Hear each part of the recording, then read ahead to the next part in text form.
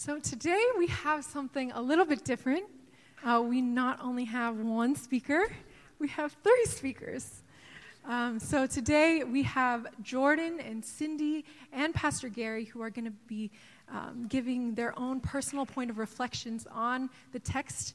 And then Pastor Gary will come up and just wrap it all up in one nice little message. So can we give Jordan a round of applause? Yeah, I have the privilege of reading the scripture for us today. And it comes from Matthew chapter 1, verses 18 to 25. Now the birth of Jesus Christ took place in this way. When his mother Mary had been betrothed to Joseph, before they came together, she was found to be with child from the Holy Spirit. And her husband Joseph, being a just man and unwilling to put her to shame, resolved to divorce her quietly. But as he considered these things, behold, an angel of the Lord appeared to him in a dream, saying, Joseph, son of David, do not fear to take Mary as your wife, for that which is conceived in her is from the Holy Spirit. She will bear a son, and you shall call his name Jesus, for he will save his people from their sins. All this took place to fulfill what the Lord had spoken by the prophet. Behold, the virgin shall conceive and bear a son, and they shall call his name Emmanuel, which means God with us. When Joseph woke from sleep, he did as the angel of the Lord commanded him. He took his wife, but knew her not until she had given birth to a son, and he called his name Jesus. It's the word of the Lord. As Caitlin was saying, I've also been asked to share a few personal reflections on this passage. And, for me, I've read this passage before, but I think for a lot of times when I read Scripture, I get to the end of it, and I'm like, I wish it was longer. And I wish it was longer because it doesn't answer all of the questions that I have at that moment. So, for example, Jonah was swallowed by a fish. People ask the question, what kind of fish, right? So my dad's a fisherman. He'd probably like to know. Maybe not to catch it. Another one, Jesus feeds the 5,000, okay? What kind of bread was it? That's my type of question. But when I read this passage, the one that I key in on is like when Joseph wakes up from that dream. In that very moment, right, the scripture says, he did as the angel of the Lord commanded him. I would love to know what went through his mind at that second, right? Because we know some things about Joseph. We know that he's a just man, right? So he wouldn't put Mary to shame. And apparently from his follow-through of this dream, we know he's really obedient. But I want to know, was it hard for him, right? Like, did he come to this question and it's like, no problem. This is it. This is the right decision. I'm doing it. Or did he wake up and did he struggle with this decision, right? Was he thinking about it all week before he finally decided, I'm going to obey this? And I don't know, like, for me, the reason why that sticks out to me is like, gosh dang it, Scripture makes it seem like it's so easy for Joseph to make that decision, which is so far away from my experience of what it's like to make big life-changing decisions. And so that's a little bit frustrating for me. Because I don't know about y'all, but for me, obedience doesn't exactly come easy all the time. Like sometimes, sure, you come across a decision and the Lord makes it really clear and you obey. But sometimes also, like, if I can be real, obedience is hard and it's joyful, absolutely. There's a lot of times when obedience is joyful, but sometimes it's like just bitter. It's like, it just feels like I have to do this thing.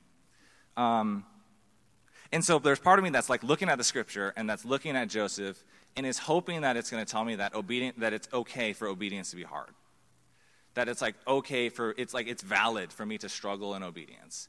Or that like my struggle in obedience is meaningful. Right? Like the same way that when I read Mark, and I learn about the father that has the demon-possessed child, and he's like, I believe, help my unbelief. Like, I want to resonate with Joseph in that way in his struggle to obey. But that's not exactly where the passage goes, so I can't go there. And so what I've realized is that the point of the passage is not so much, it's not a commentary on whether obedience is hard or whether it's easy, But what it is saying is that obedience to God was right.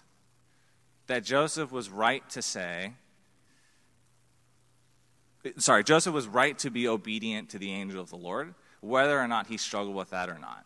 And so actually, that's where I find that Joseph's example of obedience actually speaks to my plight, right? Because it says, if obedience is right, then any of my soul that is spent towards that obedience is very meaningful, actually. That no matter how easy or hard or even like gray certain decisions are, that it's worth every ounce of effort to wrestle with myself along that path of obedience, not just at its destination. And that's encouraging to me because it tells me, not as an excuse to be like, oh, that means we can kind of struggle and count that towards a jar of holy points, but like true, like real earnest attempts to obey God are in and of themselves meaningful, and they can be God-honoring. And so I'm encouraged by that simple truth that as it was right for Joseph to obey, so it is for us to lean on God and to obey his commands, even when sometimes they seem difficult or they feel difficult. So, thank you.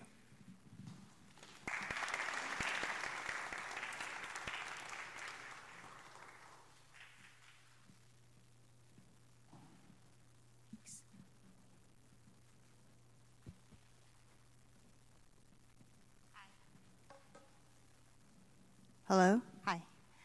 Hi. My name is Cindy, and I'm going to share with you guys a little bit as well about how this passage spoke to me. I'm going to read because I think otherwise I might get too nervous. When I read this passage, to be honest, it took me a while to figure out what I wanted to say or focus on. I tried reading some commentary, some blogs, even considered listening to a sermon. But in the end, I decided to reread the passage and pray and see what God would say to me. What stuck out to me right away is actually not explicitly stated in this text, but what stuck out to me was that the situation Mary and Joseph in was really hard. Imagining the personal struggles they must have had within their own relationship, the extended family, and the outside community looking in had to be overwhelming. The facts here are Mary is pregnant out of wedlock, and the baby is not Joseph's. Joseph must be bothered by this, as would any man, even knowing who the child is. I'm sure he feared what everyone else was thinking or assuming. The family members were likely embarrassed by the situation and likely didn't have a way to explain to the outside community that would make any sense. The community gossip and slander likely traveled like wildfire. Oh my gosh, did you hear about that girl Mary? She's supposedly a virgin, but she's having a kid, and it isn't even Joseph's. So when I was younger, I struggled, and still do, with the fear of man. I remember being in the first grade, and we needed to wear white shoes for our uniform. Of course, my mother thought it would be cute to buy me white shoes with a few glitter studs. And retrospectively, they were cute, but I was horrified. I was self-conscious all day, and when the principal came up to me, my fear of being reprimanded had already taken over. Before she could say anything at all, I started crying. Later that day, when I got home, my mom told me she got a call from the principal and to ask if I was okay because she only wanted to compliment me on my shoes. Something so small, such as glitter studs on my shoes, caused me so much anxiety. Whenever I showed up to school, I looked forward to the day my shoes would be too small or beat up that I could get new, plain white shoes. With something so minor, the fear of man is so powerful, we let it dictate what is quote-unquote right versus what God has intended or planned for us. So going back to Mary and Joseph, I think it's safe to say Mary told Joseph her encounter with the angel and explained that the child inside her womb was the Son of God. And ideally, Joseph would have responded, "Wow, God is allowing me to be the human father of the Son of God. I'm so honored." However, that's not actually how it plays out. The fear of man is very present, and Joseph is concerned about how others will perceive the situation. So much so that he's even considering divorce. Thankfully, God sends another angel down to speak to Joseph personally, and so Joseph has a change of heart. This Christmas, let's be humble like Mary and Joseph. Let us give God praise that he chose them to be the human parents of Jesus, and instead of fearing man, let us turn to God and his word whenever we're struggling or doubting, knowing that he will guide us and give us the answers.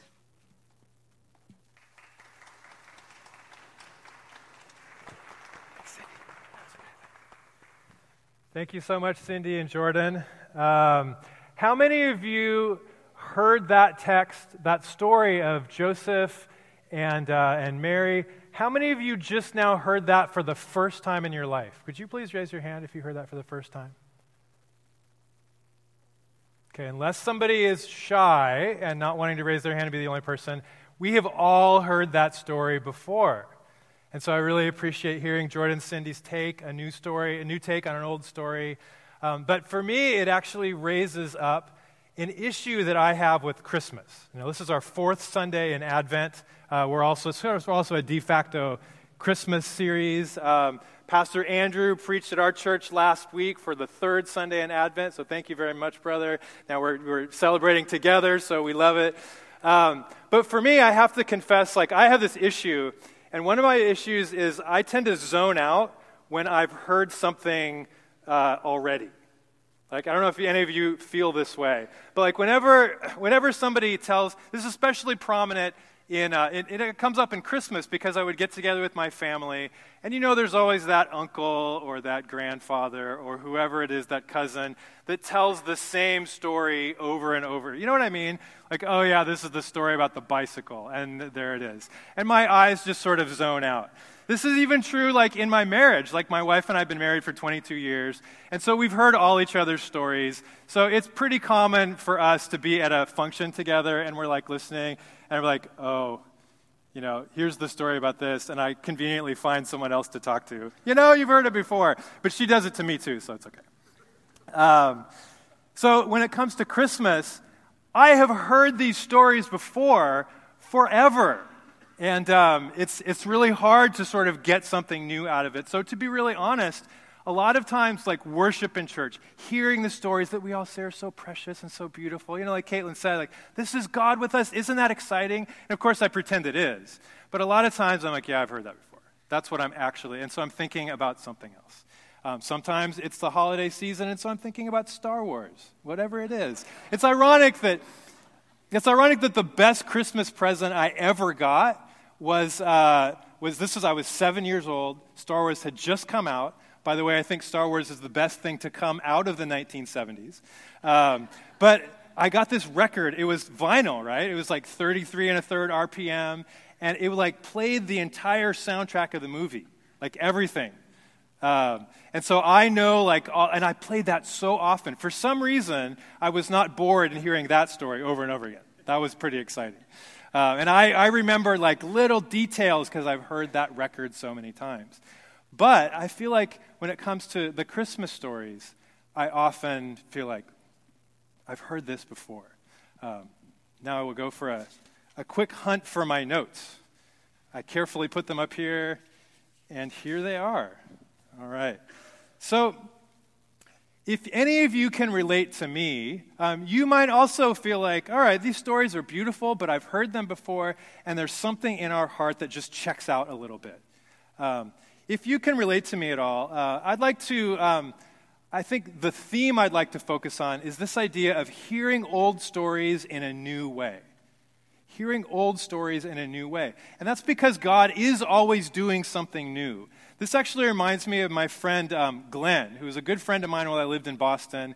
And Glenn he lived in Michigan most of his life, but his family was from West Virginia. Now, that's a part of the country I know nothing about. But what he said is that in West Virginia, families love to tell stories. And when you go back to West Virginia for Christmas, it's where he'd go at coal mining country. And he said he just loved it because families would bring out all their old stories. And I'm like, that sounds terrible. How can you survive that? And he's like, I love it. And here's why. Because the tradition in West Virginia is to retell the old stories, but to change them up just a little bit. To bring in a new angle. Maybe make some stuff up, whatever it is, right? But there's always a fresh angle. So Grandpa's old story about the fish or whatever it is, it always has a new angle, and you always sort of love to hear it again. Like for Glenn, being in Christmas and hearing those old stories again, because there were old stories in a new way, was a little bit like me with that Star Wars record. Like, tell me again. Tell me again the number of, like when Han Solo and Princess Leia are stuck in the trash, and Luke are stuck in the trash collector. The number of the cell block that they're in is 9463827. You can Google it. It's true. Because I've heard that so many times and I loved it. How can we hear the story of Christmas, those old stories, in a new way so that we love them as much as I love that Star Wars record? What can that look like this year? And I think the key for me came when I realized God is always doing a new thing, and there's always a new way to hear it. And I was struck by, after I began to follow Jesus, I was struck by the words of the hymn that we sung this morning. Veiled in flesh the Godhead see, hail the incarnate deity, pleased as man with us to dwell, Jesus our Emmanuel. And I remember that after I had begun to follow Jesus, the first Christmas after I made a commitment to Jesus that summer, I remember singing that song, and it blew my mind. Because, again, like Caitlin said, it was so true to me. Like, the Godhead is present in Jesus, and he is pleased with me to dwell. As messed up and as angsty and as lonely as I was, that God is pleased to dwell with me in Jesus. And I was struck by how I had sung that song because I had to go to church growing up. I had sung that song so many times, but that moment I realized this is true, that God is with me right now. And I just began to weep. I began to weep over a Christmas carol that I had sung so many times that I had memorized it without even knowing it, because it was a new way of singing an old song. Let's look at the text again. Let's actually put up the text. This is the New Revised Standard Version. This is an old story in a new way in several levels, actually, as we can see from the beginning of the text here. Let's put that up. I'm going to actually skip past this. We've actually talked about Joseph. And let's jump to the next couple of verses here. This is striking because it talks about how the angel says to Joseph that Mary will bear a son, and you are to name him Jesus, for he will save his people from their sins. We think we know what that means. We've heard that many times, but actually we don't. Because back in the day with these faithful Jewish people, to save his people from their sins meant to free them from the Romans so that Israel would be done with exile. They would be done with their oppressors.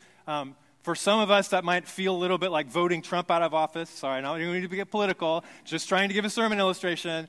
They were trying to vote Caesar out of office. They were trying to save his people from their sins, and Israel was still in their sins as long as they were in exile, as long as this tyrant Caesar in Rome was over them.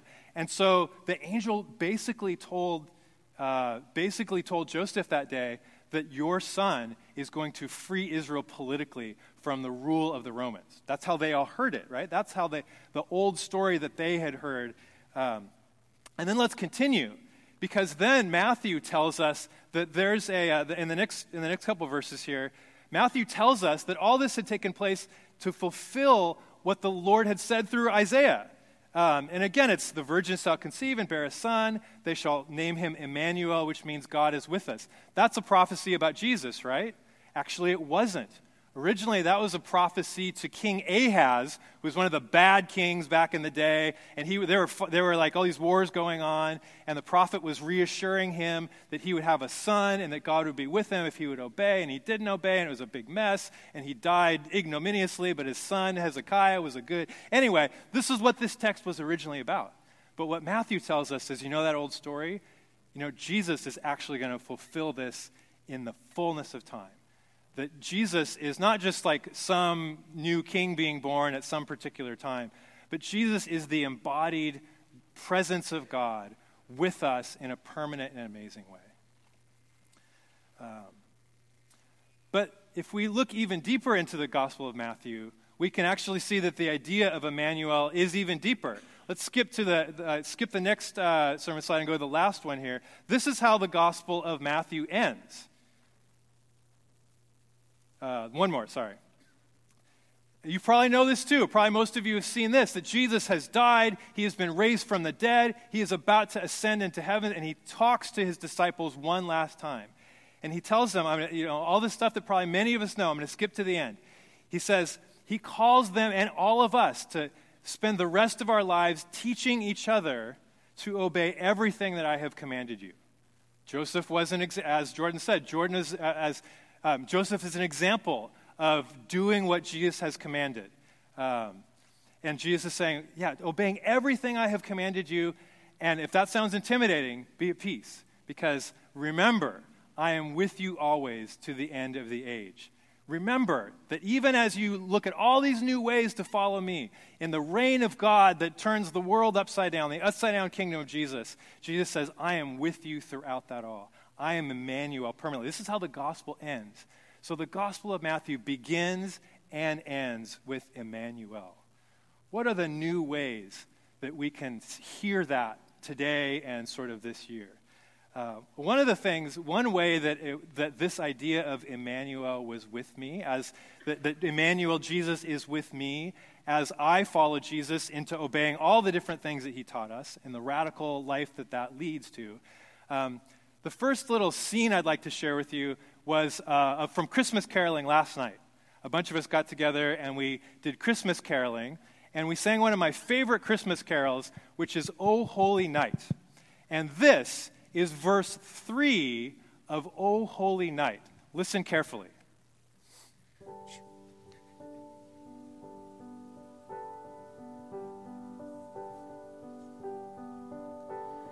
Truly taught us to love one another.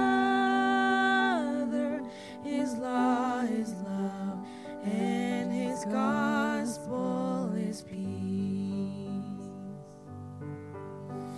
Chains shall he break, for the slave is our brother, and in his name all oppression shall cease. Thank you. It was beautiful. How many of you know that third verse? You guys know that one? Did you know that third verse was a prominent part of the abolition movement? This was translated into English in 1855. And if you didn't hear the word is, truly Jesus taught us to love one another. Sounds nice. One of those things that all the different things Jesus commanded us to do. But again, it's a Christmas carol. His law is love and his gospel is peace. It sounds very nice. And then it gets crazy. Because imagine in 1855 in the United States, singing as a nice Christmas service, chains shall he break, for the slave is our brother.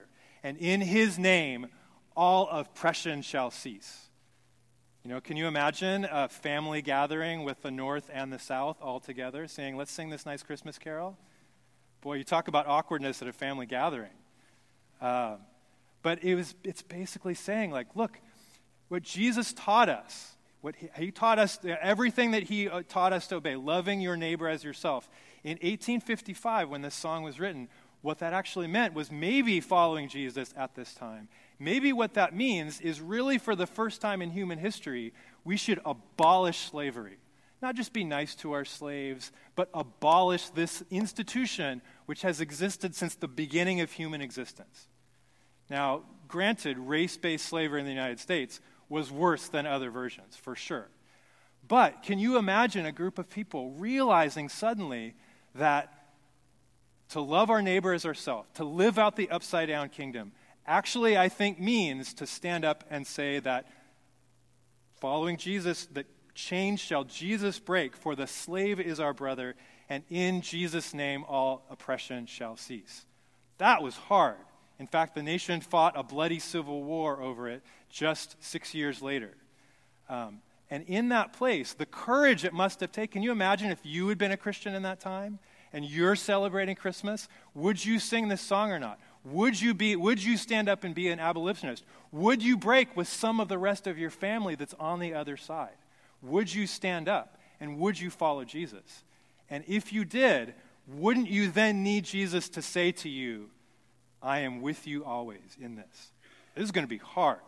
And just like Jordan mentioned, this obedience is hard. And when you realize at this time, this actually calls for turning something upside down that humans have always done. That's what God with us means in this moment. So when we sing that song, that's an old song, but we sing it in a new way.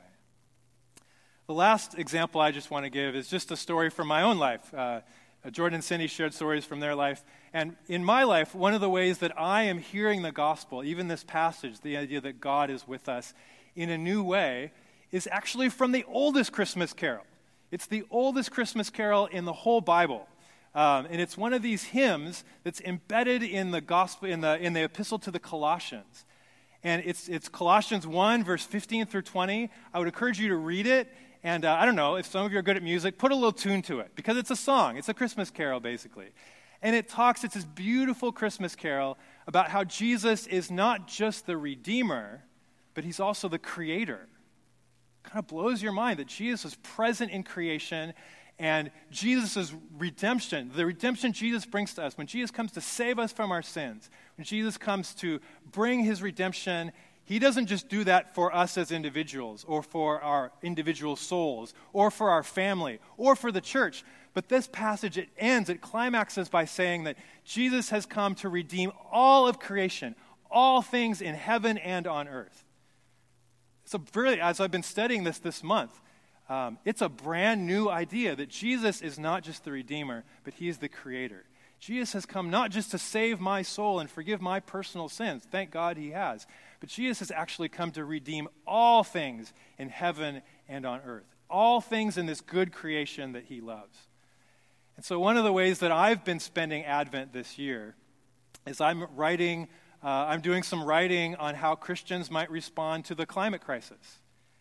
And the way that I've been really getting into this is by reading passages like Colossians 1, which is a Christmas carol, and really realizing that for me, at this time in the late 20th century, one of the things that God is calling me to is to radically care for creation, which is being threatened every day by the things that I do, by the food I eat, by the cars I drive, by the planes I fly.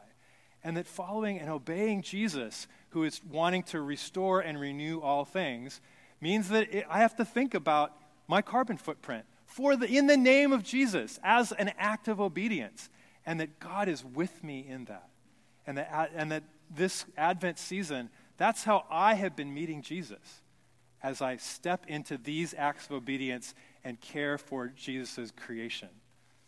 Just as a quick side note, I've been going to a lot of sort of political action things around climate change, and I have gotten to share my faith more than I ever have before. Because people are always, they're like, what do you do? Why are you here? I'm like, oh, I'm a pastor. Of course, we're in the Bay Area, and they're all like, what? And I'm like, yeah, don't you, we actually believe that God created the earth and that Jesus was part of creating the earth, and he says it's really good. So I think Christians should be leaders in all of this, because we actually believe that God made it and said it's good, and we don't want to mess up God's stuff. And they're like, whoa. And I've never had a Bay Area person do this before, but they're like, tell me more. It's amazing. So I get to share the good news of Jesus around Advent as I step into this kind of faith, as I learn a new way, as I read these texts, and I realize that God is actually with me. And for me, when I'm in those meetings, when I'm sharing the gospel with people, I realize, when I do these even small things to mitigate my carbon footprint, out of respect, really out of respect for God, and out of respect not just for God, but also for my kids and grandkids, right? Because I care about the unborn, right? I think Jesus cares about the unborn. And so when I think about what kind of world am I passing on to my kids and my unborn grandkids, I'm not that old, what kind of a world am I passing on? I realize I feel like I meet Jesus in that. I know that Jesus is pleased, and I meet him in that place. So when I was a new Christian, just reading those words of Hark the Herald Angels Sing for the first time, I never thought that 20 years later obeying Jesus would mean caring about the climate. But it is. For me, there is always something new that God is doing.